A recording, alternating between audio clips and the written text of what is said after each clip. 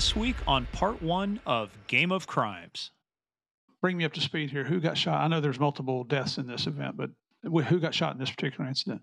Okay, this is the Stuckies, and there was a Stuckies there, and it was right next. It's right off the interstate.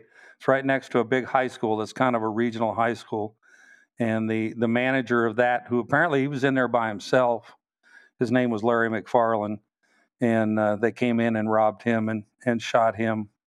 Well, that's not the first killing they've done. So when we get into the story, too, you're going to realize they've shot and killed somebody in Florida, shot and killed somebody in Arkansas, I believe, shot and killed somebody in Oklahoma. Yeah, they shot Larry McFarland 10 times. For how much was it they got? 170.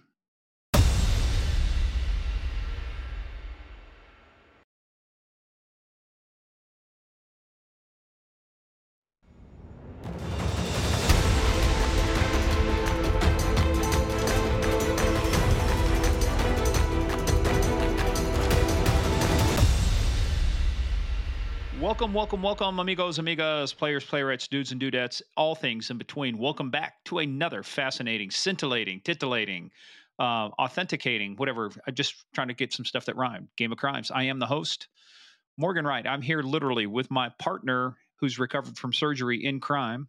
The guy that puts up with all his crap, Steve Murphy, but you can call me Murph. And you know what? Somebody said something, and we don't do it in the intro. We took it for granted, but we are real cops. We did this line of work. We know what it's like. And I think some people thought, hey, just a couple of dudes on the internet. We put our bios up on the webpage, but it's like, no, we're the real deal. I mean, I'm the real deal. Steve was, he wanted to be a trooper, as we found out in many episodes, as we'll find out in this episode. Yeah, because I know how to change a tire. I wanted to be a trooper. No, but I mean, I was a cop for 38 years. Yeah. I don't know how to be a podcaster, but I'm learning. I think. Yeah. Well, thank you for joining us. Small talk is over. That's what it says on my sheet. So let's get into the rest of this. Let's go. Housekeeping. So, hey, housekeeping. It's like Ron Burgundy. He'll read anything. I'm Ron Burgundy. Anyway, head on over to that Apple review, 5 stars, and Spotify. Give us the 5 stars, 5 stars. It really helps us out a lot. Lets everybody know that we are legitimate. We're real cops talking about real things. We've done this kind of stuff.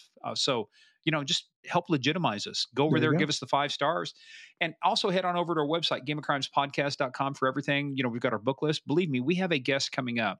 Don't want to tell you too much yet, but he is a made member of a major crime family. Oh, yeah. Or was, I should say. He's got 6 books out. We'll talk about. We're going to be doing his recording here in a couple of weeks. So that's why you got to go to the book list. We will put good stuff on there, our merch mailing list, but follow us on social media at Game of Crimes on Twitter, at Game of Crimes Podcast on Facebook and the Instagram. But Steve, where you got to be? Where do you got to be? You got to be on Patreon, because we got some great stuff on there. We just finished. We do our monthly Q&A, and we say we answer all questions. We spent an hour 45 going over all sorts of questions for our players out there. Those folks who are on Patreon, man, good stuff. By the way, we are announcing, we'll tell you the date when it starts. We have finished. I'm working on the process of editing 15, technically 16 episodes, but the 15th episode's a 2-hour. Chris Feistel, Dave Mitchell, the guys, the DEA, real DEA narcos, talking about the real DEA narcos Cali edition, bringing down the Cali cartel. That is coming up for people at Guardian of the Realm and Warden of the Throne level. This is very special. The most complete story ever told about the takedown of the Cali cartel. You've got to hear it. I mean, I heard so many things in there I was not aware of. These guys were studs out there doing the Lord's work. And we've got good stuff coming up. We just did 911, What's Your Emergency, where we did the John Benet Ramsey case and that most famous 911 call of all. We did some insight and expert analysis. And we've also got coming up, You Can't Make This Shit Up. And trust me, a couple stories we've already got in there. You're going to scratch your head. You're going to go, man, you can't make this shit up. There's some good stuff on there. In fact, one of them we got from, we recorded while we were out in San Diego at that conference. And we're going to play it. I think that is going to be, it's hilarious. It's hilarious. So you got to be on that. You also got to go to paypal.com. So go to paypal.com, use our email, gameofcrimespodcast@gmail.com, or paypal.me, whatever makes it easier for you to support the show. Now, quick disclaimer. This is a show about crime. We talk about bad people doing bad things. And in this episode, trust me, there are bad people doing bad things and bad people doing bad things to good people. Trust me, in this episode as well. We take the story seriously, but We don't ever take ourselves serious. There are times when we get serious, but we're going to have some fun, as you already know. yes, we are. And the way to have fun is for me to ask you, Murph, guess what time it is? I bet it's time for Small Town Police Blotters. Dude, I know the anesthesia is still wearing off, but that was fucking slow. What's my partner? I'm watching you on screen as we're doing this. I'm trying to get you to catch up. No, yeah, right. Okay. Steve, this should probably be in You Can't Make This Shit Up, but here is a headline, and it comes from the UK Time News. So this is out of the United Kingdom. Okay. Real headline. All right. Woman shot dead by police released from Jackson County Jail after posting bond. Wow. How do you do that? Boy, talk about reincarnation. That was quick, huh? Leona Hale, the 25-year-old woman shot and killed a week ago by police, was taken to the Jackson County Jail and released on bail on Friday, court and jail records show. Hale was charged with unlawful possession of a firearm, exhibiting a firearm, and resisting arrest. Well, which led to the shooting. But I guess they do things differently in the UK. Well, they're headlines, but I'm still working through this. How do you shoot and kill? And we're not making fun of shooting and killing somebody. We're making fun of the headline because obviously she's not dead. Right. So, I mean, did somebody get a little overzealous? Did somebody copy and paste, or did somebody just not know their ass from a hole in the ground? I don't know. I like the Freudian slip you had there, cop and paste. You know, get cop and paste. Get that? So, okay. Now, again, headlines. And if you read the headline, it kind of sets the tone for the story, but then there's the twist at the end, and I'm kind of giving it away. All right. Gold chain taken. That's the name of the article. Uh-huh. A 21-year-old woman in the 1600 block of Oak Drive reported Saturday that her gold chain with the diamond pendant was missing from her home. That sounds, pretty expensive, right? You know, that's the first sentence, right? Yeah. The woman suspects that her ex-roommate took the chain. Okay, there you go. And also took the woman's husband, who is also missing. But the important Notice part the was order that of chain. priority.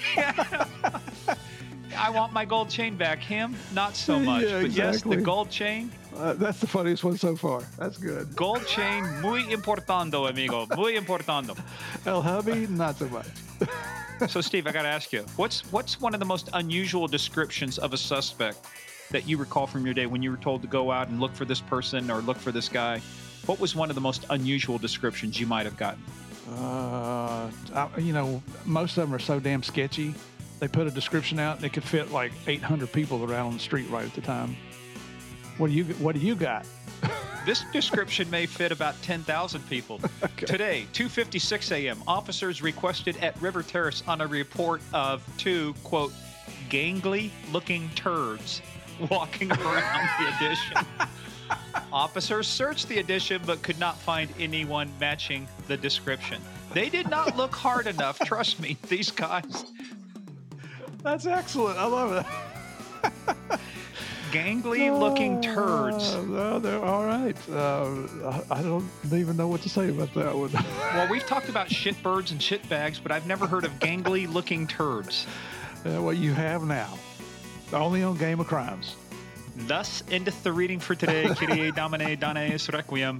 Gangly-looking turds. I think we should get a T-shirt that says, I'm a gangly-looking turd. There you go. I tell you what, some of our players would love that. Gangly-looking turds. Oh, anyway.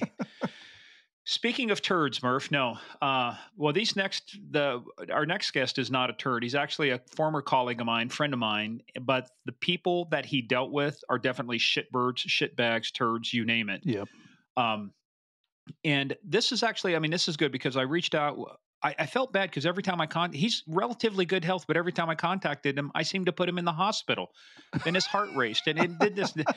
So we finally got the episode. So it's a friend of mine, Mark Conboy, radio number 16, formerly with the greatest law enforcement agency in the United States, the Kansas Highway Patrol. His radio call was 16. That's really low. Well, they would just assign, it was just, they rotate the number. So when he retired, somebody else got the number 16. Okay. So it's not a seniority thing. You're thinking of like your badge number, your employee number and stuff, but we went by radio numbers. Mine was 150, which was very, very close to my IQ, 16, Is that what you're saying about Mark? No. I was asking what your radio number was, Murph. Oh, it was probably 12? 212. No, 212. I didn't have a radio number. Oh, just had a beat. But anyway, but this one has actually happened in February of 1985. I was been on the Salina Police Department for 2.5 years, had gotten on the patrol, had just graduated from the academy in November of 1984, and I'm out training. And this thing happens in February of 1985. And Mark Conboy, at that time, was a trooper stationed in southwest or northwest Kansas, I should say. And you had to cover a lot of territory out there. But this was something that I think got made into a couple movies. He was on the Real Stories of the Highway Patrol, but it involved 4 people got into a shootout in western Kansas, and the guy that really started this all was a guy named Danny Rometta. And we're going to get into this in the story, but let me just put this in perspective. Danny Rometta, Lisa Dunn, Mark Walters, and James Hunter. James Hunter. When this thing ended, this was a multi-state crime spree, where 5 people were killed, 3 wounded. And these guys, what they did is they started in Michigan, worked their way to Florida. So they killed a person in Florida. They killed a person in Arkansas, shot another lady, which we'll talk about, 5 times, but she survived, crawled back to the road, and then killed 3 more people in Kansas. And Mark was the trooper, him and a couple Colby police officers. They were the ones that had the final confrontation in a farmhouse in a little town called Outwood, Kansas. But we're going to go through this stuff, but we're talking about a trooper he's getting involved. Chase people who have shot and wounded, just recently shot and wounded a deputy sheriff with Thomas County. And now you're talking about confronting people who at least they know of. They've tied them at least to 3 killings in Kansas, plus wounding a deputy, plus God knows what else. I mean, this is just, it's a great story because he's a great guy, but he's got a really varied history. You think he's a Kansas farm boy? No, he moved around the world. So I really like this episode. Well, that and his humble attitude. I mean, some of the times we were having to pull information out of him because this is not about bragging rights. This was just part of his job, and it was obvious that, and he was recognized for his heroism in doing his job, the bravery involved. But there's nothing about, hey, listen to what I did. You got to hear my story. Mark is one of the most humble police officers I've ever met, and just matter of fact about his conversation. And he doesn't try to take credit for anything that he wasn't involved with. It's just very reassuring because, there's so many people out there that want to say, oh, look what I did. Look what I did here. Look what I did there. That's not what law enforcement is supposed to be about. I felt like a dentist extracting information out of him, but we got it out of him. And Yes, the only way you're going to hear it is if I ask you, Murph, are you ready to play the biggest, baddest, most dangerous game of all, the game of crimes? Absolutely. And everybody, this one, it's a little bit harrowing. So as we always say, get in, sit down, shut up, and hold on. We want to hear Mark's story.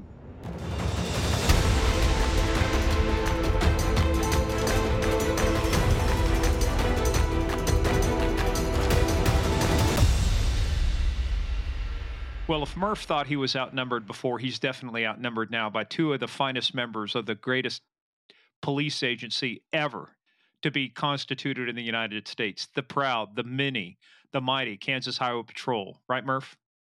I tell you what, everybody except Morgan, I take my hat off to you. Well, hey, we have got a former colleague of mine. He came on the patrol before me, but we were both troopers at the same time. And I remember the day when this stuff was happening. And so, first of all, let's welcome to the podcast former state trooper from the great state of Kansas, radio number 16, Mark Conboy. Mark, welcome, buddy. Hey, thank you. Glad to have you here, Mark, and a great pleasure to meet you, sir. Thank you, sir. Well, this is going to be interesting because, believe it or not, a lot of people just think of Kansas as flyover country and stuff, but there have been significant things that happen. And one of the things that brings it through there, we've got a couple, you call them interstates. I think we used to call them sewer lines too, but you've got 135 that goes north to south, and then 35, which is the turnpike that goes up that way. And then you've got I-70, which goes across and brings a lot of stuff in there. And Mark, that's kind of what we're going to talk about. We're going to talk about this thing that happened back in 1985 with Danny Rometta, Lisa Dunn, James Hunter, and Mark Walter. But before we get to that, because he was Rometta, there was a spree killing, 6 people killed, 3 people injured, and you and the guys from Colby PD got into the final gun battle. But before we get there, we need to learn a little bit about you. So you and I, when we were talking before, you kind of made the full circle getting back to people think, oh, you're just a farm boy from Kansas. But dude, you were all over the place. Yeah, I was. My dad worked for the federal government. I was actually born at Fort Campbell. He was 101st Airborne, but he was from Minneapolis, Minnesota. And after he got out of the Army, he went back there and started working for the federal government. And his brother was a Minneapolis police officer, and he retired as a detective sergeant with the PD there in Minneapolis. And then we moved all over the place. Like every 3 years, we went from there to Columbus, Ohio, that's where I was when Kennedy got shot. Went from there to Miami, Bangkok, Atlanta, Kansas City, and then Silver Spring, Maryland. Wow. Dang, man. And what part of the government was your dad in? He was all over, but mostly he was a civilian personnel officer, primarily for the Air Force. When he retired the first time, he was he worked for he was like Deputy Inspector General for Health and Human Services. He did like welfare fraud investigations on the federal level. Wow. And then, but the other thing you were telling me too, he ended up as chief of police in a little town up here in Maryland. Couple of them. Yeah. After he retired from there, he went to, he was chief in Forest Heights and District Heights. And I don't know which one first, but. Man, what's so close to? I haven't heard of that in Maryland. I think it's up by Silver Springs, right? Or somewhere near that area? District Heights is literally right on the border of the Air Force Base. Andrews? Yeah. Okay. So they're both in PG County, Prince George's County. Oh, gotcha. Joint Base Andrews, yeah. Well, yeah, it wasn't called that back then, but yeah. No, it was, definitely something different. But man, like I said, so you kind of had, I mean, your dad was, but it was your uncle though that was Minneapolis PD. But when did you? Correct. So, but where did you go to? So you were all over the place. Did you tell me you actually went to high school for a while? Were you doing high school in Bangkok? I went to 7th and 8th grade in Bangkok. Okay. What was that like? That was pretty cool. They had a real nice private school over there called International School of Bangkok. It was English speaking.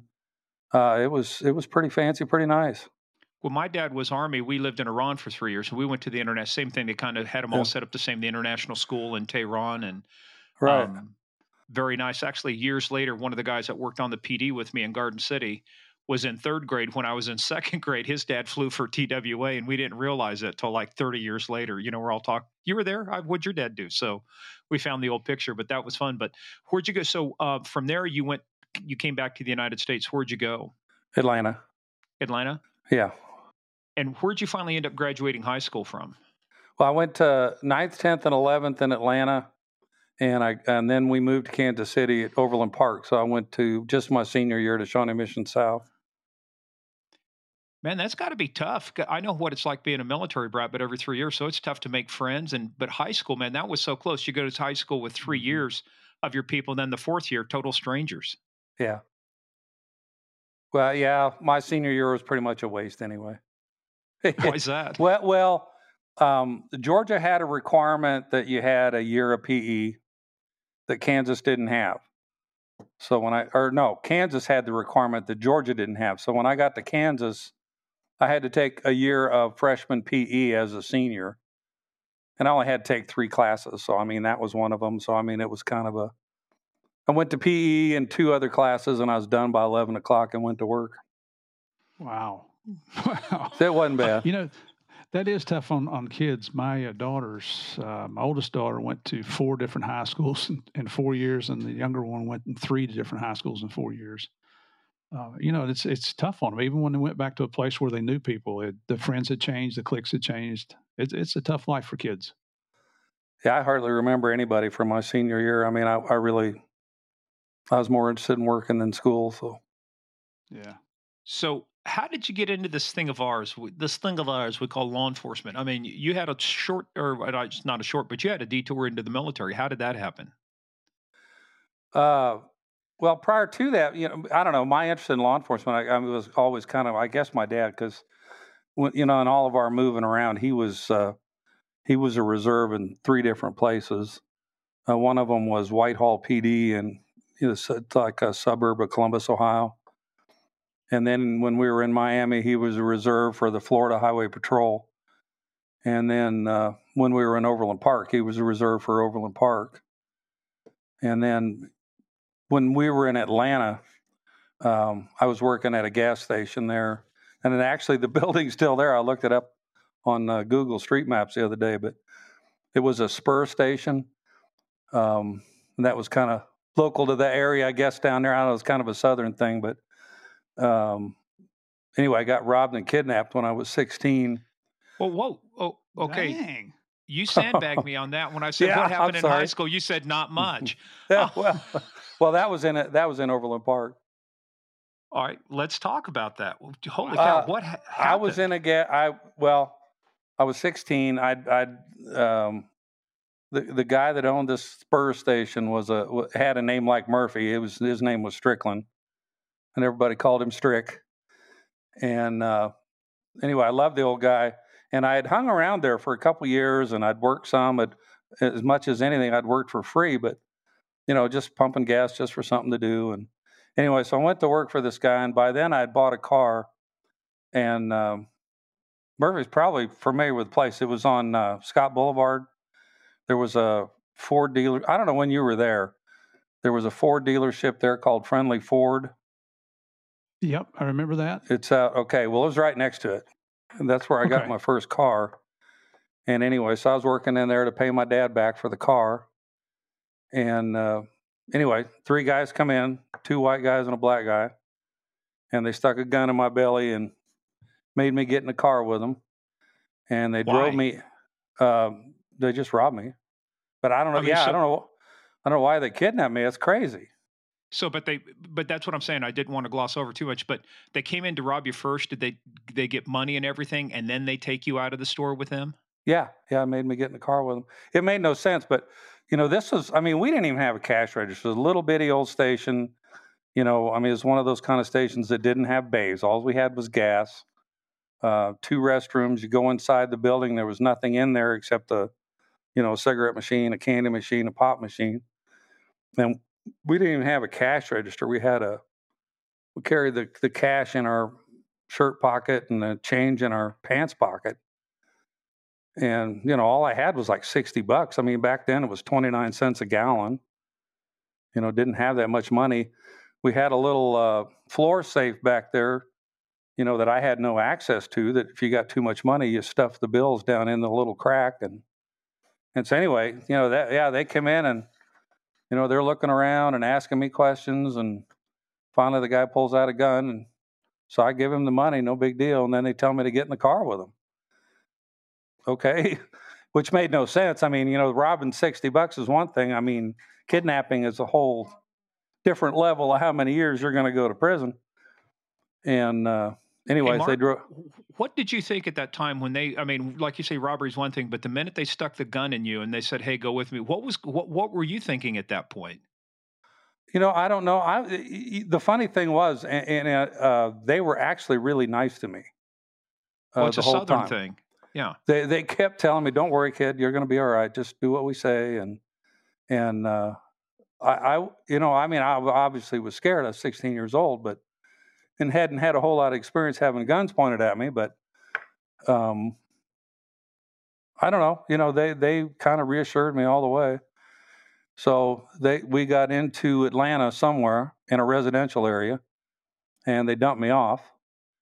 And so I'm just kind of wandering around in this residential area, and I see a cab, so I flag him down and just, tell him to call the police. So he calls the police. Of course, it's a different jurisdiction, so Atlanta police has got to take me to, and I'm thinking, I'm not 100% sure, but I'm thinking it was DeKalb County is who they took me to. And so anyway, DeKalb County took me back to the station, and I actually got there before the owner got back, and the police were just hammering me, accusing me of being part of it. And so anyway, the old man came back, Strickland came back, and when he saw what was going on, he told him, just get the hell out. That kid didn't steal nothing from me. It was $60. It was good for him. And yeah, he threw him out. He says, I don't care if you catch him or not, just get out of here. So that's pretty much the last I ever heard of it. Went home that day, and the next day I went back to work. And my mother wasn't happy that I went back, but I went back the next day. So I take it they never caught the guys. No, I never heard from it again. Looking back on it now that you've got the experience of being a cop and in law enforcement, what did you think they were? I mean, were these guys cons on the run? Were they fugitives? Were they just guys? I mean, to your point, it makes no sense. You already got the money. Why take you now into another place and hold you hostage for what? To round out 4 people to put in the car? I mean, it just, like you said, makes no sense. Yeah, I have no idea. I don't know what they were thinking. They seemed nervous the whole time, and I don't know. It may have been a first time for them, but I mean, what they did made no sense. How'd that affect you when you thought about becoming a cop? I mean, did that play any role later in terms of you wanting to get into law enforcement? I've never really thought about that much. I'm sure it had an effect on me. I'm sure it did. It's just the whole connection to gas stations and the story we're getting ready to talk about is kind of That's why I interesting. say this sounds eerily familiar already, man. Yeah. Well, we'll talk about that later when we start getting into the story, if that pulled back anything for you. But yeah, we were kind of going that way. I was talking to you about the Army when you threw this bomb on us. Oh yeah, by the way, I was kidnapped and robbed, but no big deal. Well, I thought I was 15. I asked my dad about it, and he said I was 16, so I was driving. So what a story. Well, I mean, I was expecting we're going to talk about going into the Army, and then we get thrown this curveball. Way to go! Way to go, weird K-16. that old crummy gas station's still there too. I saw it on that Google Street View. It's a Citgo now, but it's just a crappy old building, and it's still there. Serves a need for the neighborhood, man. Those folks. There's a Wendy's next to it that wasn't there back then. We didn't have Wendy's, but. I guarantee you what else isn't there anymore. 29 cents a gallon gas. That's right. True. So now, is there any other crimes that you were a victim of that you want to disclose to us before we get into your Army time? No, I think that was it. I think that was it. There may be another one. Well, I did get mugged pretty bad once time down there, but down in Decatur. Got beat up pretty bad. Okay. But that was a whole different story. No, me and there was this kid that I was friends with. His name was Bobby, and he had kind of long hair, and we're just walking back home from a convenience store, and this '57 Chevy pulls up, and 3 guys jump out and just beat the heck out of me, and he was fast enough to get away, so I took a pretty good beating. I mean, was it? You said they were mugging you? They steal something? No, they didn't steal anything. I think they were after him because of his long hair. They were saying stuff like that, and I don't remember specifically, but I think he was the target, just being a long hair. And you know what? That's like the old joke. The guys that go out camping and the bear attacks the campsite, and the one guy's putting on his shoes, and he goes, "What are you doing? You can't outrun the bear." He says, "Don't have to outrun the bear. Just have to outrun you." Yeah. Well, he outran me, and they got me. Now, you didn't have long hair, though, did you? No, I didn't. Just because you're his friend, man. So was it a bad beating, or was it one you got over pretty quickly? I got over it, but yeah, they thumped me pretty good. Okay, Mark, before we get into the Army story, are there any other crimes? What other surprises you got?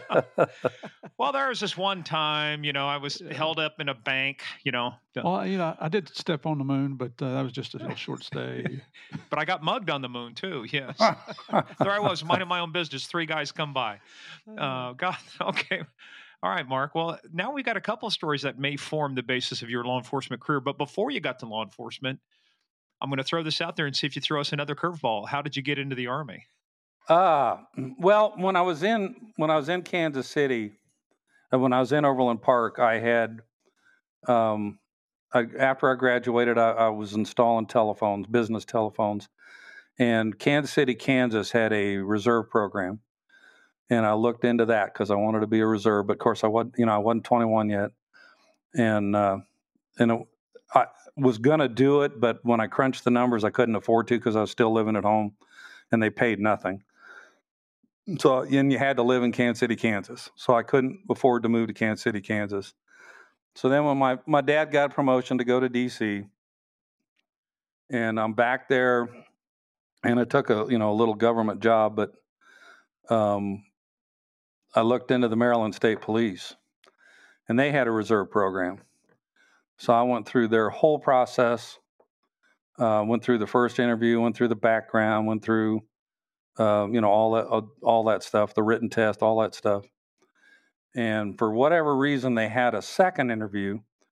So I go into this second interview, and there's this crusty old sergeant in there, and I don't even remember. He was like, he had an extra rocker or two. He's 6 or 7, like. And he says, he looks at everything and he goes, "Well, son," he says, "it all looks good, but we kind of like to get our cadets right at 18, so we've got them for the full 3 years." And oh, crap. And I took that to be, I didn't get the job. And I was like 20, 19 and a half, almost 20. And I literally went out dejected, thinking I didn't get the job, and went out and joined the Army. Said, "Oh, heck with this, I'll go be an MP." I was going to say, you're an old man at 20. You can't get on the reserves. Yeah. That's pretty rough. And I'm literally 4 weeks into basic training, and they call me and say, "Come to work." So, but that was an easy lay down for the recruiter. You know, they always have they have troubles today trying to find people. But you walked in and said, "I'm tired of the Maryland State Police. Who wants to hire me?" And then the Army guy hops up, says he's got a slot for you. So, where'd you go? Where'd you go through? When and where did you go through basic training? I went to basic at Fort Dix, and then I went to MP school at Fort McClellan, Alabama. And they had just moved it. I was like in the 4th class at Fort McClellan. They had just moved it from Fort Gordon, Georgia. What year was that? 75. Wow. So I was a sophomore in high school. Young whippersnapper. And you were just starting your law enforcement career in Krusty Krab, West Virginia, weren't you? That's it, buddy. Bluefield. It's actually Bluefield, Mark, not Krusty Krab. But I mean, it sounds like it's Krusty Krab, considering this whole He's farm. just jealous. He's just jealous. So, yeah. But look, I'll tell you what, too. I joined the reserves basic training to go into ROTC, but that was 1979. But even then, I'm sure like your time, you had drill sergeants that were Vietnam vets, people with combat infantry badges, people that had seen combat and stuff. And I'm sure for you, basic training wasn't a cakewalk. Oh, no. Well, literally, I mean, when I went in, technically, I'm a Vietnam era vet, because it actually ended the month that I went in. So, yeah, everybody was. It was right after Vietnam. I mean, it was when they were still spitting on guys and telling you not to wear your uniform off post and, that kind of stuff. What a shame. All those people, shame on them. Yeah. Did you go through any of that, Mark, when you were in uniform? A little. Yeah, we went through some. And, even when I got to Fort Riley, and it wasn't a problem in Korea, but when I got to Fort Riley, we kind of knew, it was okay to wear your uniform down into Junction City, but you didn't go over to Manhattan, to the college town that way. That was, you just knew better. I mean, obviously we're crossing paths here, but years before I was born at Fort Riley, my dad was 1st Infantry Division. He was in World War II in Vietnam, but when I was born at Fort Riley, we moved around, ended up back at Fort Riley years later when I went to school in Chapman. So I know all the areas you're talking about. When I was a Salina cop, we used to get all the GIs, the Eagles landed, just crapped in their wallet, and they're over here, whether it's Junction City or Salina, getting drunk, getting in trouble, and most of them stayed in Junction City because Salina was just a little bit too far to drive. But man, but I don't remember it, at least when I started Salina 82, I don't remember any of that happening with guys in uniform. I think it had just passed enough time had passed. But man, what was it like though coming back? I mean, you were only in Overland Park for a while. Now you're in the Army. Now you're back in Kansas. What's that like?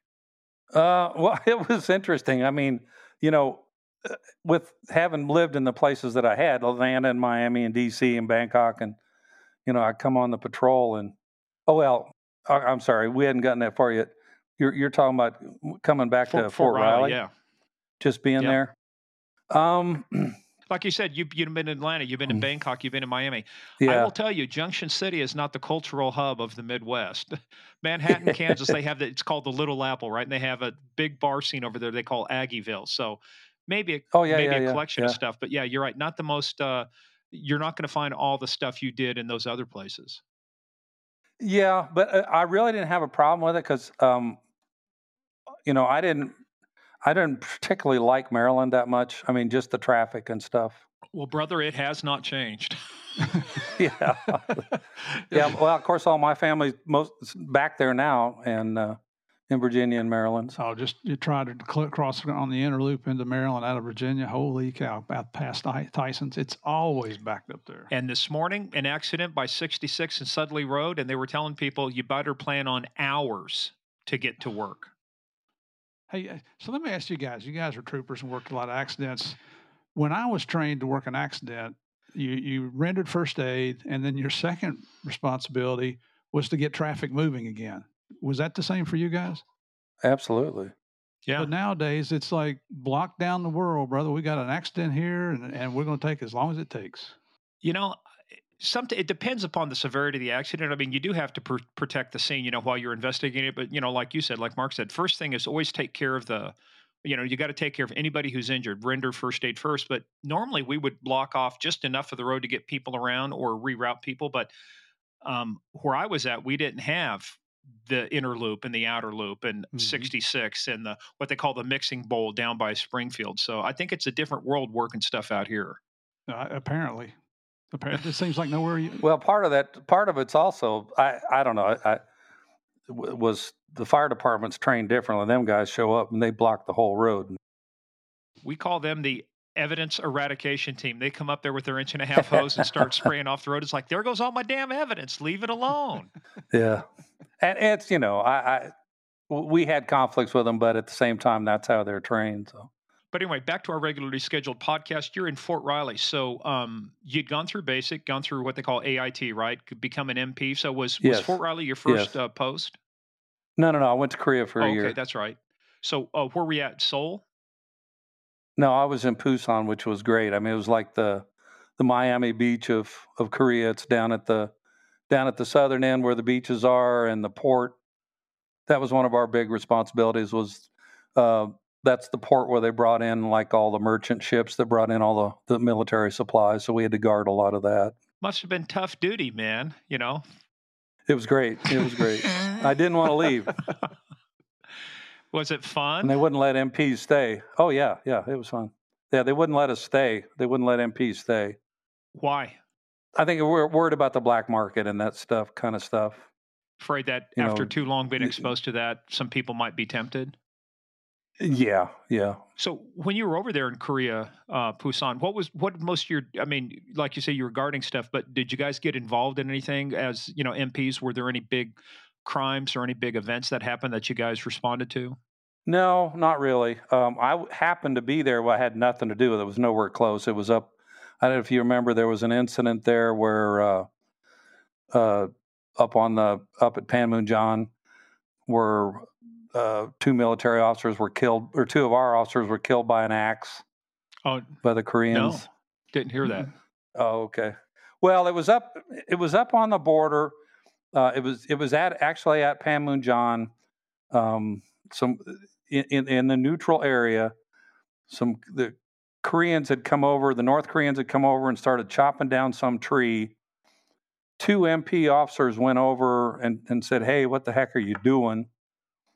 It was a big incident at the time, but of course it's been forgotten now. But anyway, the Koreans went after the MP officers with the axe and killed them. And in full view of an MP in a tower with an M16 and a 45, but no ammo, because they didn't want to start a war. Wow. And he's sitting there with one of those old crank field phones, and that's all he had. Anyway, it was a big deal at the time. They put us all on board, on call, or called us all out on standby, and thought we were going to go to war, but it settled down after a day or two. So were these North Koreans? But I didn't have any part of that. Were these North Koreans that did it? Yes. Okay. Yeah. I'm surprised. And how was it resolved, or did it just die and go away? It just, as far as I know, just kind of died and went away. Of course, news wasn't what it is now. Yeah. What it is now, but that would have been a huge international incident, 24/7 reporting. They would have had Anderson Cooper on the ground breathlessly reporting from the DMZ. Are we going to have It was a big deal at the time, but yeah, not that Yeah, not the same. Well, but they've also locked down the DMZ too a lot more since that too, because North Korea and Kim Jong Il and Kim Jong Un, they are deathly afraid of people escaping the country. I remember that one video of the one guy soldier who did make it. He was shot a couple, three times, but he used a vehicle to get out. But it's nearly impossible to get through that area of the DMZ right now because they have just so fortified that. Man, so you did a year there, then you come back to Fort Riley. I guess the same thing, right? Being an MP in Fort Riley, what did your duties consist of there? Yeah, that was actually where I got interested in traffic, and kind of in a backwards way. They had too many MPs at Fort Riley. I don't know why. They had 3 MP companies. So you did 1 month on the road, 1 month in training, and 1 month on company detail. So you only got to do MP work like 1/3 of the time. And this opening came up in traffic, which was a specialty unit. And, I jumped on that, and that was full time. So that gave me full time.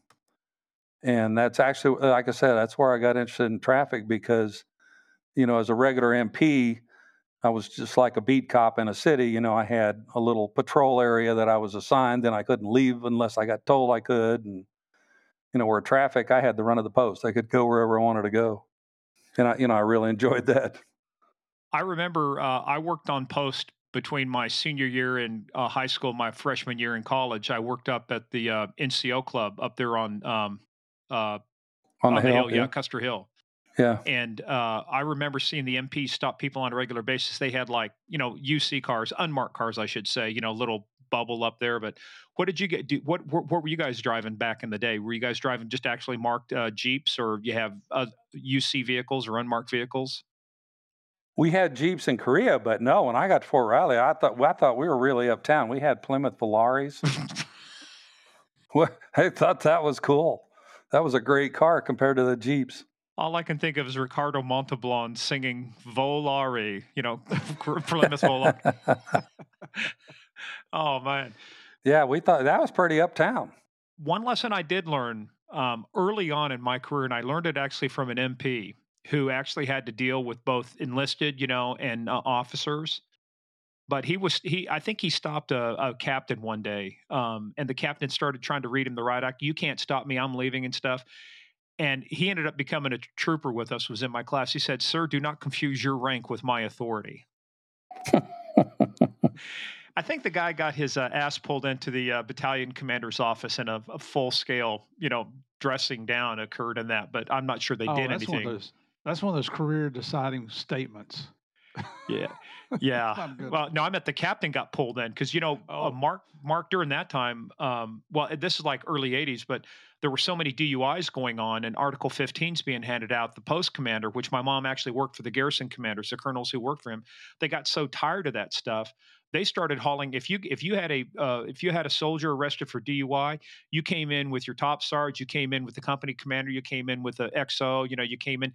Just he had the whole chain of command there, and he would start ass chewing at the top and work as he wouldn't even talk to the soldier. It's like, I don't care about you. I'm just using you to get everybody else in here.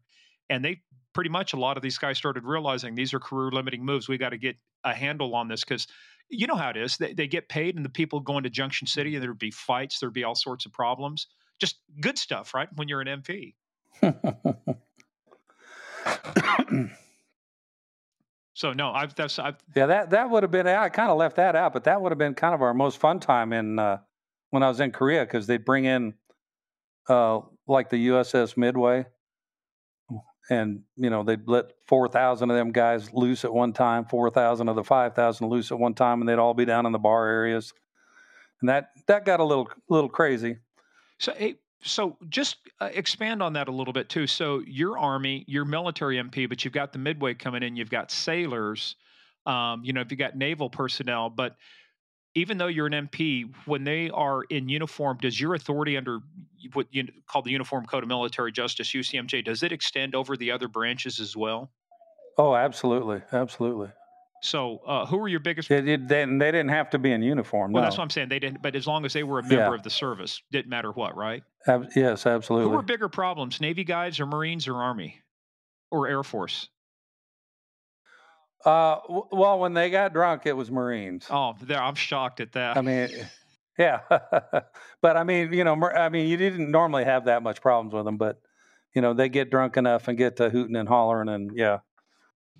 Any big riots you had to quell? Anything, big disturbances you had to squash? We had a lot of bar fights. A lot of bar fights. There was most of the places down there were off limits, and there was one area that was on limits. So it was like they all were in the same place, and it got pretty rowdy. But it was only 4 or 5 days a month maybe that a ship would be in. But that's funny though. You said the Midway because that goes back to World War II. Those Yeah, are well, it's out of commission Yeah. now, but yeah, back in the day, and it would come in with its flagships, and that's pretty much mostly what happened. Was we had a couple of vans, and we'd take the drunks and we'd throw them out in one van, and they'd take them back to the ship, and it didn't actually charge them. You just got them the hell out. Because if you did that, you'd be got them back to the ship. You know what it's like in law enforcement, man. You arrest one drunk, you're doing all that paperwork. They beat you out of the jail before you're even done. Exactly. And it was even worse at Fort Riley. When they got back, didn't they have to stand the captain's mast? When they went back to the ship, yeah, they were restricted to the ship for the rest of their stay. Yeah. That's probably more punishment than, going to jail, spending the night. Absolutely it was. Yeah. You can get a non-judicial punishment, get a fine or whatever, busted bank or rank, but you mean I can't go to the bar? That's even worse, man. Well, they've been on the ship for a couple of months and, haven't had a drink for a couple of months and haven't seen a woman in a couple of months, and they try to do it all in an hour and a half. Well, we are talking about the Navy. I'm not sure that's a deciding factor. If you Navy people out there, don't give me hate mail. No, send it to him. Send it to him. Let's see what happens. Send it to Steve Murphy. Yeah. Hey, but the other thing too. So when you started running traffic there at Fort Riley, the post is actually pretty decent size. A lot of people don't realize that, but you've got the tank range out there. You've got Camp Funston and Forsyth, I think. And all these different areas. So how far out were you allowed to go? Just on the base itself, or I know there's some other areas out there that were attached to the base, weren't there? Oh, it's pretty much just the base. Technically, I-70 coming through there is on the base, on base property. Yeah, but they didn't let us. They wouldn't let us out there to play. That's they didn't want us that's out where there. Troopers go. Yeah. Hey, so but while you were down there, any big incidents happened while you were in Fort Riley? No, nothing really I can think of. Hey, did they ever detail you guys to go into Junction City to work with the police, or over to Salina at that time to work with the police because of all of the troubles that were happening outside the base, or did you guys as MPs pretty much stay on the base? Yeah, we pretty much stayed on it at that time. Okay, so but this continues on for a while. So, what point how long were you in the Army before you punch out of that and start looking for another job? 3 years, and that was part of it. My dad had. And I don't remember the politics of the time, but Bahrain had just been taken over or just been taken back or something. I don't know. Something was going on in Bahrain. And my dad had gotten hired to go over there and help them set up their civil service system. Oh, wow. And, yeah, and I had, wasn't really crazy about going back there anyway. And, that was, but I was going to go. But I mean, if my parents weren't going to be there, I didn't see any point in going back. So at that point, I started looking, and Customs was hiring, and the Kansas Highway Patrol was hiring. So I applied for both, and it was kind of the same thing like the Maryland State Police. I got the job with the patrol. I've went through the academy, got off probation, was at the fair the following year. And I'm getting a call from Customs going, "Hey, come to work." And of course, I'm like, I just went through an academy. I'm not going through another one. To heck with you. And I stayed where I was. Yeah. It's a little late to the show there, weren't they, Skippy? I think I've heard you talk before. I think sounds like it's pretty common with the feds to take that long. But Steve, what was it? 3 years? 2 years? 2 years. Yeah. And almost everybody we've interviewed, especially from DEA that work federal, there was a hiring freeze at some point. I was trying to get on, but there was a hiring freeze, and then they had to wait a couple years. But hey, the Hutchinson State Fair, man, you got that duty right out of you got out of the academy and you went to the state fair. Back then, everybody did. Everybody did. it changed later, of course, and I ended up working the fair a lot. But back then, every little crappy gate out there, like the horse gate, had a trooper at it. It's like being a Marine and standing post and guarding a gate. Oh yeah, and it was all. And well, you didn't even know what you were doing, but they'd stick you out there, and they'd have some civilian taking the money, and you couldn't touch money, so you just kind of stood there, I guess, and made sure he was honest. They changed that later on, but yeah, when I came on the first year, it was guaranteed you were going to the fair. Yeah, see, when I came on, it almost became more of an exclusive assignment. Is that only the selected few got to go. And the guys that have been there for years, yes, yeah, you're absolutely right. But at first, everybody went and got, and you had no choice. You got crappy jobs. It was just awful. Well, that's the way it goes, man. So, but what year did you join the patrol? 78. 70. Oh man, we were talking about this too, and this is kind of a sad part too. But I graduated high school in 78, and you and I were talking about this. I remember I graduated high school, packed up my stuff into my 69 Pontiac Le Mans, white top, red body, and I'm going to go down and visit my sister in Coffeyville. Well, to get to Coffeyville, you have to go down US 77 from Chapman, and go down that way. Mm-hmm. And I was cresting the top of a hill, and I was going a pretty good clip. I was probably going 75, 80 miles an hour. And a state trooper. In a 55 back then. Yeah. I was a kid with the 69 Pontiac Le Mans, and but a trooper crested the top of a hill and his lights were on, and I thought, oh God, I'm screwed. And then another trooper, and then another trooper, and we were talking about that. You had just been out. That was not too long after you got out of the academy, right? When Conroy O'Brien was shot and killed down at Matfield Green. No, it was actually a day after my final interview. Oh, the day after your final interview. Okay. Yeah, so I hadn't actually started yet. As I remember, my final interview was Lieutenant Colonel Carl Gray. I don't know if you probably ever heard that name, but as I remember, one of the things that he told me was, the odds are more likely in this job that you're going to get hurt, in a traffic accident than you are going, being shot. And a couple days later, maybe even a day later, Conroy got shot. And that, as I said, that was a sad day because I remember coming down that, and I learned later. That's one of the things I learned later. And of course, every year, we talk about honoring his name and the other guys that are on the wall there. But it's like, it's just a little weird to think about that. And then Charlie Smith was the trooper that got into that final gun battle with him, if I remember right. Wasn't that right? That's exactly right. Yes. Yeah. He just recently passed away too, if I remember right too. He was, just another one of those guys at legend. And that was May 24th, 1978. We just graduated high school, and I'm going down there. And man, so this was the day after you interviewed. What was it like? Okay, May 24th, and I started June 18th. So that would be right. So when you went to the academy, this was still fresh in their minds. How did they address that, or what did they talk to you guys about Conroy? Yeah, it was very fresh, that it came up on several occasions, but I don't remember anything specific. I mean, they discussed it with us several times, but yeah, I don't have any specific memories of.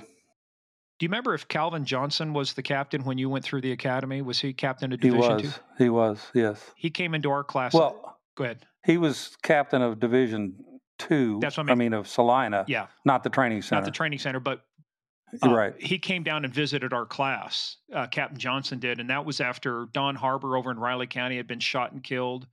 I started there in '82. Salina, he happened after that. So he came, basically, we were talking about that, talking about Conroy O'Brien, some other troops that had been killed. But I remember to this day what Captain Johnson said when we were sitting in class. We're all trainees, in that trainee uniform, the light blue shirt and the blue, pants and just the belt. And he said, look, he goes, you shoot a cop, you're bought and paid for.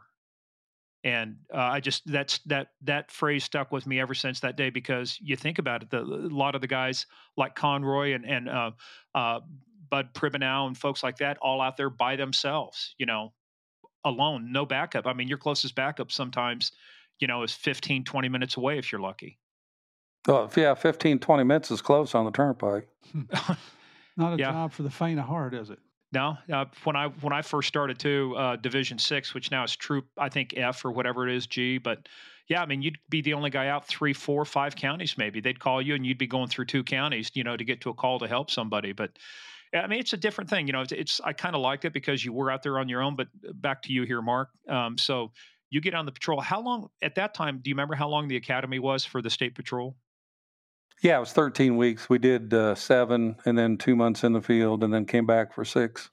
Yeah, we So did. it's pretty short. We did 14 weeks initially, but it was 7 in the field or 7 in the Right. academy, 4 in the field, just a month. And then back then, so we had to find a place to live, move, and get ready to come back after the academy was over or after the training period was over, then come back to the academy, because that's where you found out, at least for us, that's where we found out we were going. Wherever we did our training program with was where we were going to be stationed. Was that the same way with you? Yes. And actually, they changed it on me. They originally told me I was going to Goodland. So I'd been out looking at a place, looking for places in Goodland, and came back and they changed it because somebody else had transferred. Wouldn't have been a guy named Kevin Winston, was it?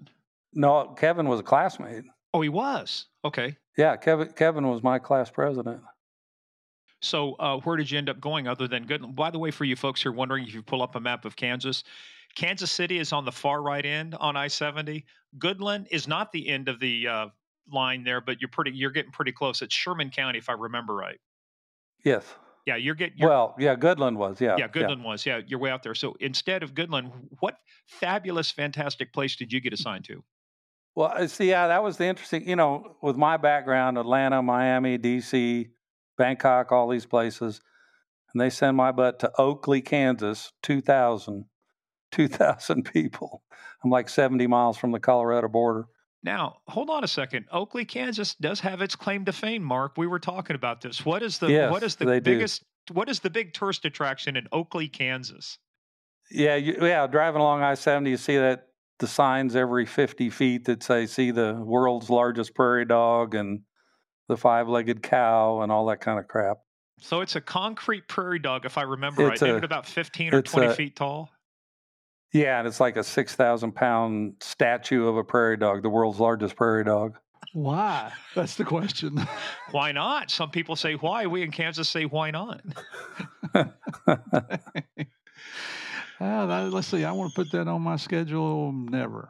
Now, come on now. You can go to Greensburg and see the world's largest hand-dug well. Where was it? Smith Center or somebody else had the world's biggest ball of twine. So, I mean, we had some, by the way, Garden City, before they changed the pool, we had the world's largest free concrete outdoor municipal swimming pool. Had to get that all in there. 2.1 million gallons. It was the largest one. But now, the funny thing about Oakley, though, is I remember I got in trouble a couple times. Believe it or not, Mark, this is going to shock you. I may have been in trouble a couple times on the patrol, but I would get bored and I would go up 83, because 83 would take you all the way up to I-70, up there to Oakley. And so I would go up there through. That was part of my district, yeah. Yeah, I would go up that way just to say that I did and write a couple tickets in Gove County or whatever, or get farther up there. Logan County, I mean, yeah. It wouldn't go in Gove, yeah. Yeah, I mean Logan County. Gove was off to the east there, but I would come back through Gove County and Dighton, and scare the shit out of people. Right.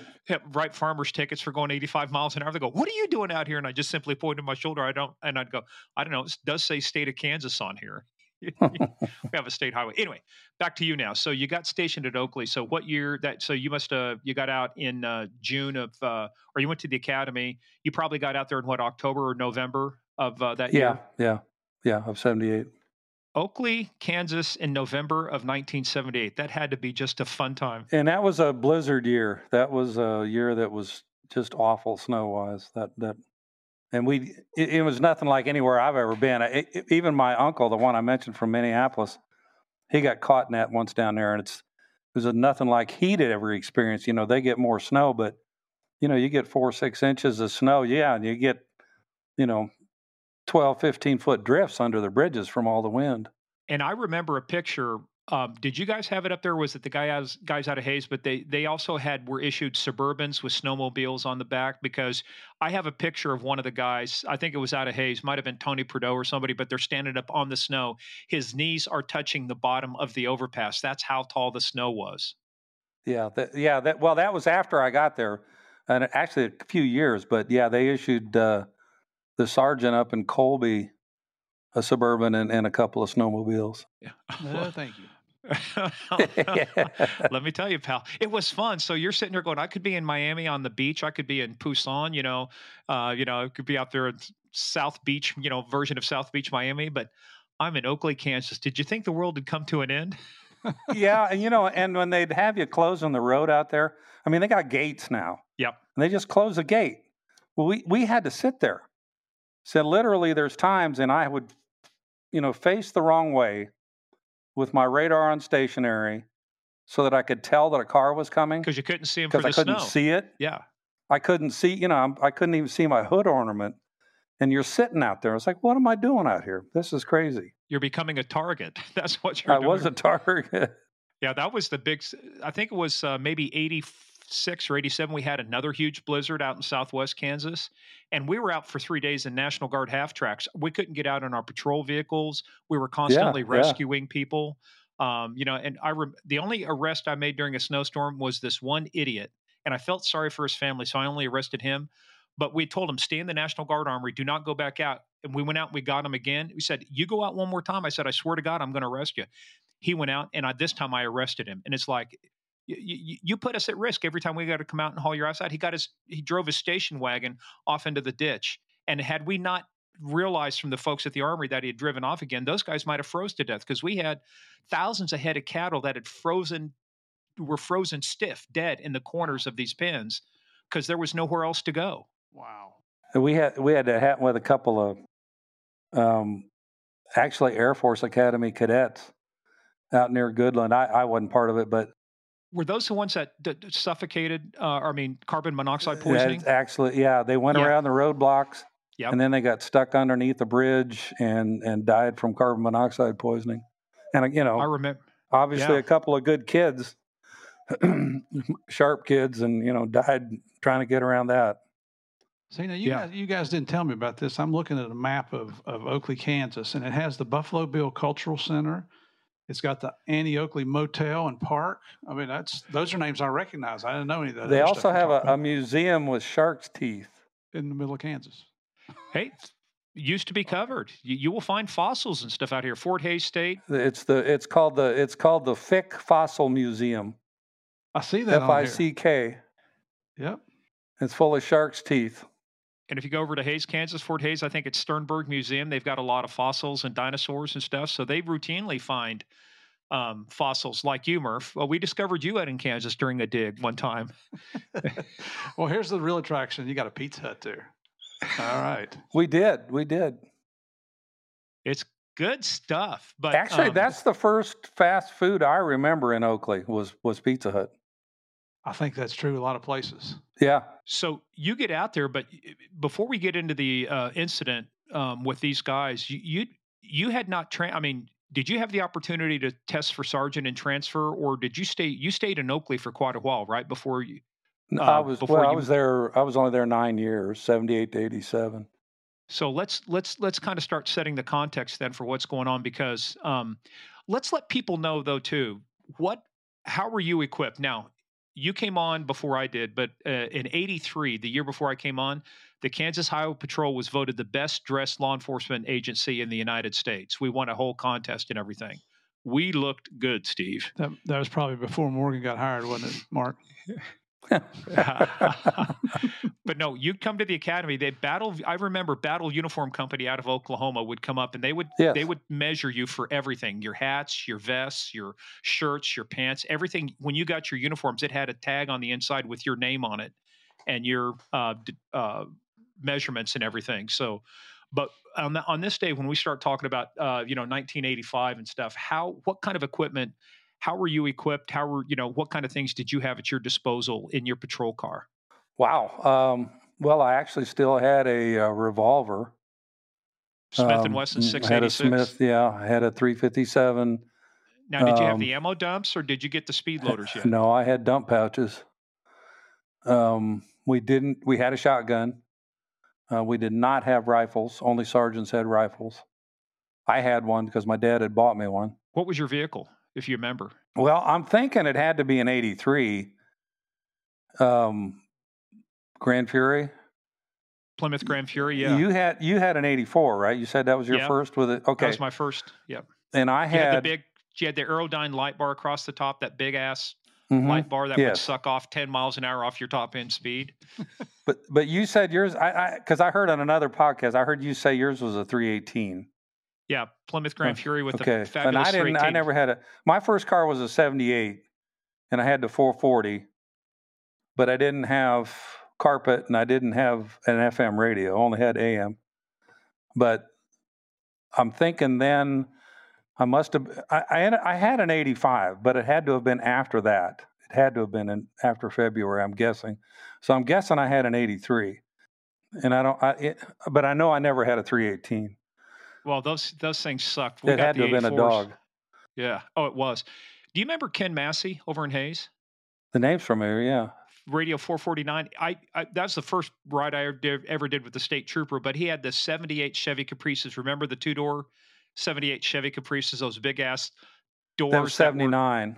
Or 79, yeah. Yeah, because I had a 78. 78 was Plymouth, or was a Dodge, yeah. Why did they get two-door cruisers? That was stupid. Yeah. It's kind of tough to get a prisoner in and out. Yeah, exactly. Well, we didn't haul prisoners in the back. They were always in the front. We didn't have cages. And we were by ourselves. Learned a couple lessons about that too. I don't know about you, Mark, but I realized that anytime that supply closet door was open, it was a good time to grab a bunch of trash bags, because I arrested a drunk one night. He couldn't control his bladder. I went to go search the seat like you do when you get the prisoner out, and it's like, what the hell is this? And I looked at his pants and I went, oh my God. He peed his pants all over my cloth seats. Yeah. So from then on, everybody got plastic when they sat down. Yeah. Bad stuff. Nasty. Anyway, back to you though. So you're, yeah, that's right. No handheld radios. All your traffic stops, right, were the outside speaker, right? Exactly. Yes. What fun. And your dispatch.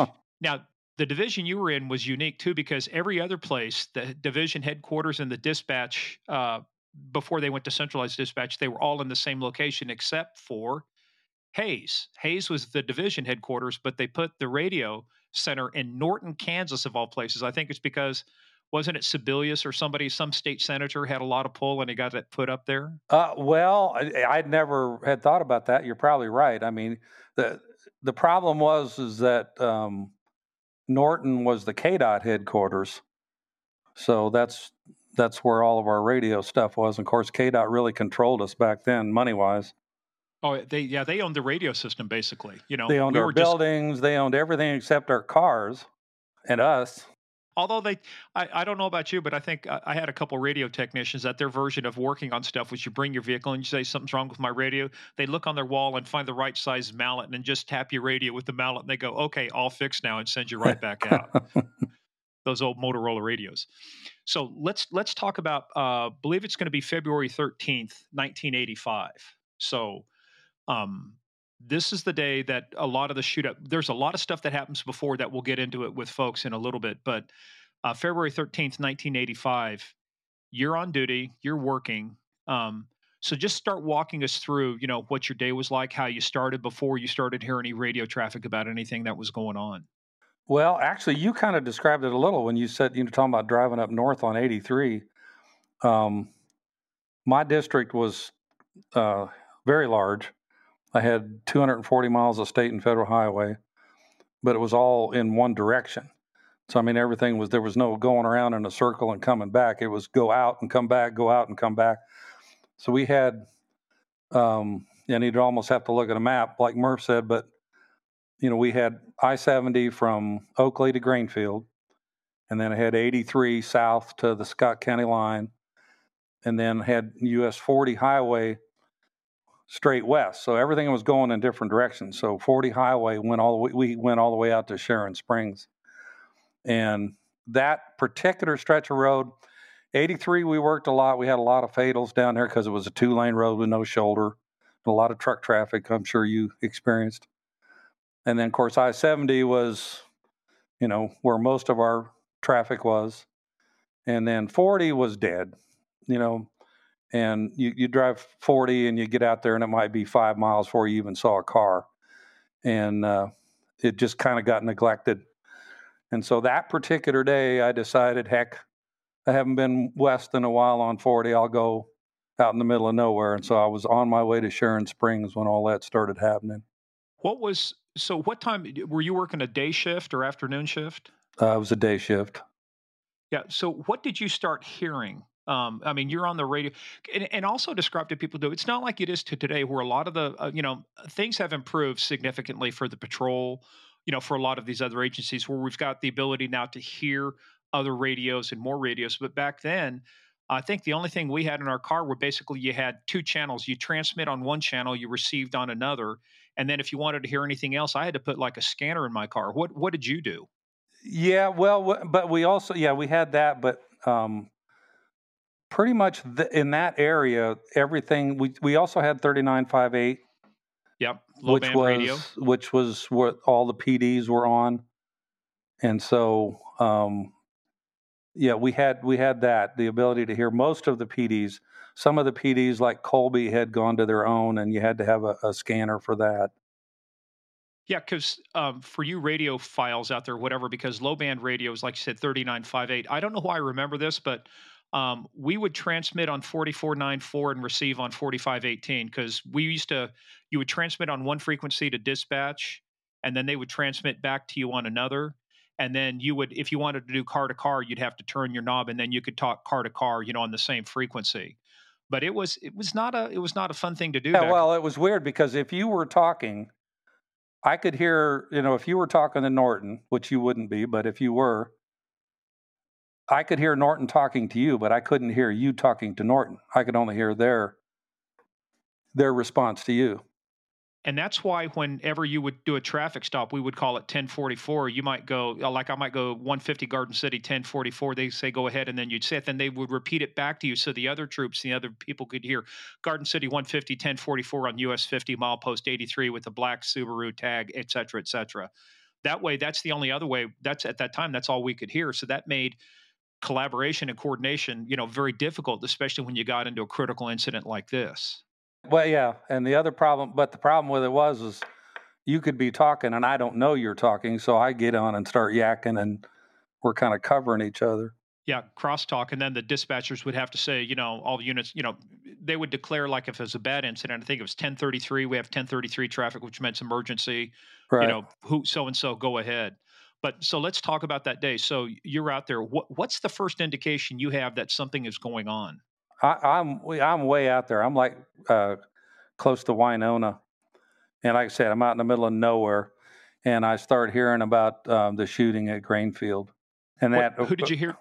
Was that from Norton? I think I heard that from Norton. I think, and of course, Grainfield was in my district.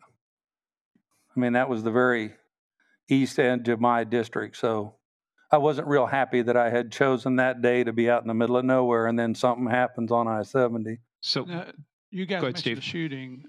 Bring me up to speed here. Who got shot? I know there's multiple deaths in this event, but who got shot in this particular incident? Okay, this is the Stuckies, and there was a Stuckies there, and it was right next. It's right off the interstate. It's right next to a big high school. That's kind of a regional high school, and the manager of that, who apparently he was in there by himself, his name was Larry McFarland, and they came in and robbed him and shot him. Well, that's not the first killing they've done. So when we get into the story too, you're going to realize they've shot and killed somebody in Florida, shot and killed somebody in Arkansas, I believe, shot and killed somebody in Oklahoma. Yeah, they shot Larry McFarland 10 times. For how much was it they got? 170. Wow. But those folks that were used to traveling on interstates, and I'd done it before too. You hit, especially I-70, you would have Stuckies. It was the kind of a version of a rest area. It would be like the truck, not a truck stop, but it'd be an area where people could come in. But it'd be a place you're traveling. You pull over there, you get gas, you get food, you might get something to eat. So there was always something coming off the interstate. And part of the story too is they were actually in Salina. And when I was a cop in Salina, we used to work, it was called 135 I-70, two major interstates border right there. We always got a ton of stolen cars off the interstate. They'd be parked in the truck stop. You'd get people coming in. And so you just think about it, you go, there's a lot of shit that goes through these interstates. And then, but these places were continuously getting robbed too. I don't know how many times. Do you remember if that Stuckey had been robbed before, Mark? Not that I remember. They're probably one of the fortunate ones, but I know over past Salina towards Kansas City and Topeka, some of those places were getting robbed, on a regular basis out there. So you hear this traffic, and like you say, you're at the ass end of US 40 out there. So what do you start doing at that point? I headed back towards Oakley, well, actually towards K-25, which is the state highway that runs north and south out of Colby, and started heading back that way. And then once I got to the junction of K-25, turned north towards Colby. And how long did that take you at that point to get from where you were to that point coming up into Colby? Oh, I don't know. Probably, maybe, I don't know, 10 or 15 minutes, maybe 10 minutes. But you were going a pretty good clip, though, too, weren't you? Oh, yeah. I was going pretty quick. Which is good because there's nobody out there, so you can hit those triple digits and get out there. So you're starting to get around Colby. What's the next radio traffic you remember hearing?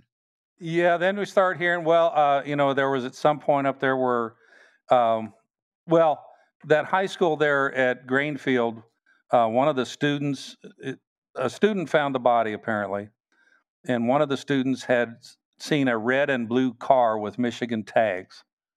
So one of the Colby troopers spotted a red and blue car or something. I don't know. It looked suspicious, and he called to one of the Thomas County deputies, a guy by the name of Ben Albright, who I was a really good friend with. He had been on the police department down in Oakley prior to getting on the sheriff's office. And anyway, he called to him and said, "Hey, you might want to look at that. I got to stop and get gas." And so I'm hearing all that, and then it isn't long, much later, and again, I don't know exactly where I was. Of course, your brain's kind of foggy and all that, but then I started hearing that Ben had stopped the car, the deputy, and that they had shot him twice. Now, did you hear Ben's radio traffic, or was that just relayed to you? I think I heard Ben. Because I met Ben at a KACP award banquet thing, a few Yeah. years after that. But I think he had like red hair, had grown out a beard, and if I remember right, yeah. And he was on oxygen. I mean, they. Oh yeah, he was on oxygen forever. Yeah. Yeah. And he was a big guy to start with. So, but you heard the radio traffic. I think he said he was on US 24, right? The off ramp near. No. It was right off of I-70. Not 24, I mean, but they were off of I-70. Right at the Levant exit on I-70. So what happened next as you were listening in? I mean, obviously now you've got now Ben's saying I think was he the undersheriff at that time, or was he just a deputy? No, he was a deputy. Deputy, yeah. So he's been shot now. That kind of ratchets everything up. So I think a lot more people start getting involved now, don't they? Oh yeah. I mean, everybody and their brother is running around, and there was a whole bunch of radio traffic and just a lot of things going on. People discussing, here you go here, I'll go there, that type of thing. But that kind of factored into what you did, because you were telling me, really Norton, what we used to call Garden City State or Norton State, the state dispatch, they really had no idea where you were. They never did. There was so much radio traffic going on, and I was nowhere. I was coming up behind from the south. I wasn't directly involved. I was just heading in that direction. And, kind of everybody assumed, after they shot Ben and then what happened right after, but, that they were probably heading west towards Colorado. Well, they had in fact backtracked. Well, we've kind of skipped Levant, but no, after Levant.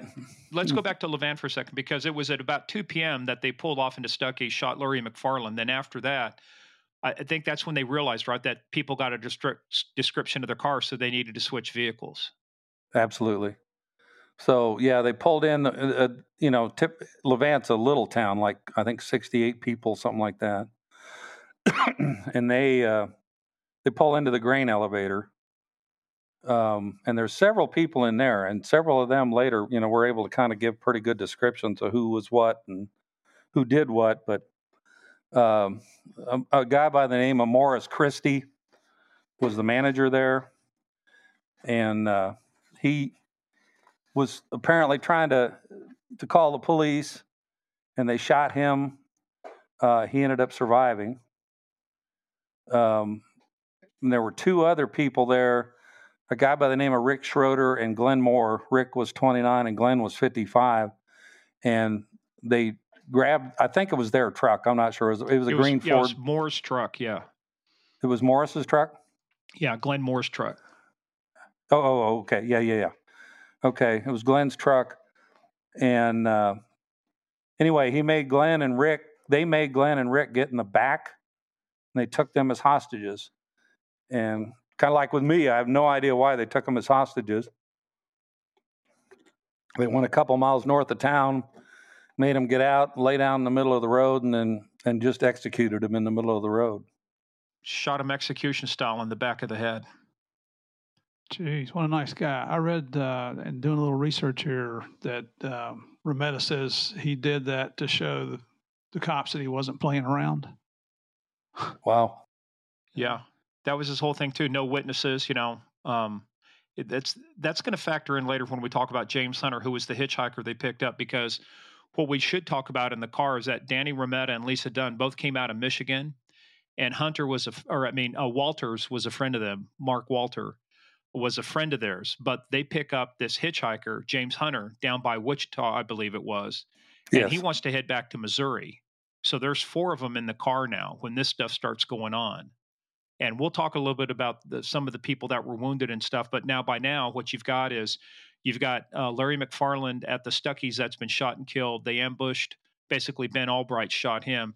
Now they know they got to ditch the car, so they're over in Levant. They take the truck and the 2 guys, Greg Moore and Rick Schroeder. And now these bodies are found in the road. Do you hear about those bodies, Mark? I mean, how do you find out about the shooting in Levant? Is that another just radio traffic from Norton that comes over? Yeah, and Colby. Yeah, I was hearing all kinds of stuff. Was there any good description of the vehicle at that point that they had gotten into? Just that it was a 2-tone green club cab, crew cab pickup. And so when this is going on, where are you at? That whole time, I'm just hauling butt north on 25, and I get to Colby, and again, I don't remember exactly where I was when at each sequence, but when I got to Colby, I looked down and I'm almost out of gas, and I had to make a decision: either stop and get gas or just keep going. And I just said to hell with it and kept going. And Mark, stop here for a second. A lot of people are going to think that that's a kind of a bullshit thing. Well, what'd you stop to get gas for? It's like the trooper you were talking about in Colby.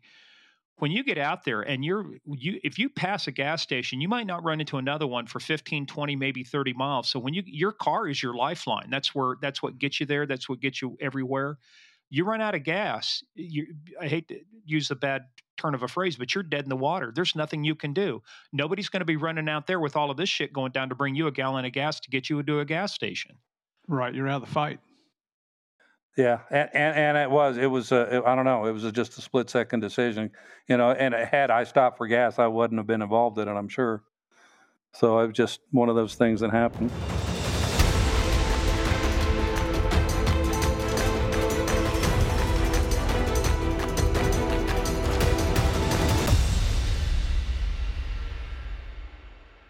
Hey players, this is the end of part 1 and Trooper Mark Conboy's confrontation with a gang of spree killers. Make sure you join us for part 2, where we get into the rest of the story, what happened with everybody in the case.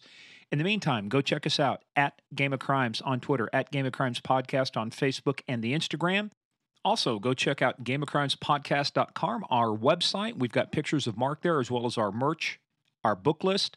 A lot of other good stuff you'll find only at GameOfCrimesPodcast.com. But where you got to be, patreon.com/GameOfCrimes. We have a ton of content listed there. We just put out our Q&A. We've also got You Can't Make This Shit Up. We've got 911, What's Your Emergency, along with Case of the Month. We do live stream reviews of top movies. We get your feedback on that. So come join us. In the meantime, stay tuned for part 2 of Trooper Mark Conboy and his confrontation with a gang of spree killers.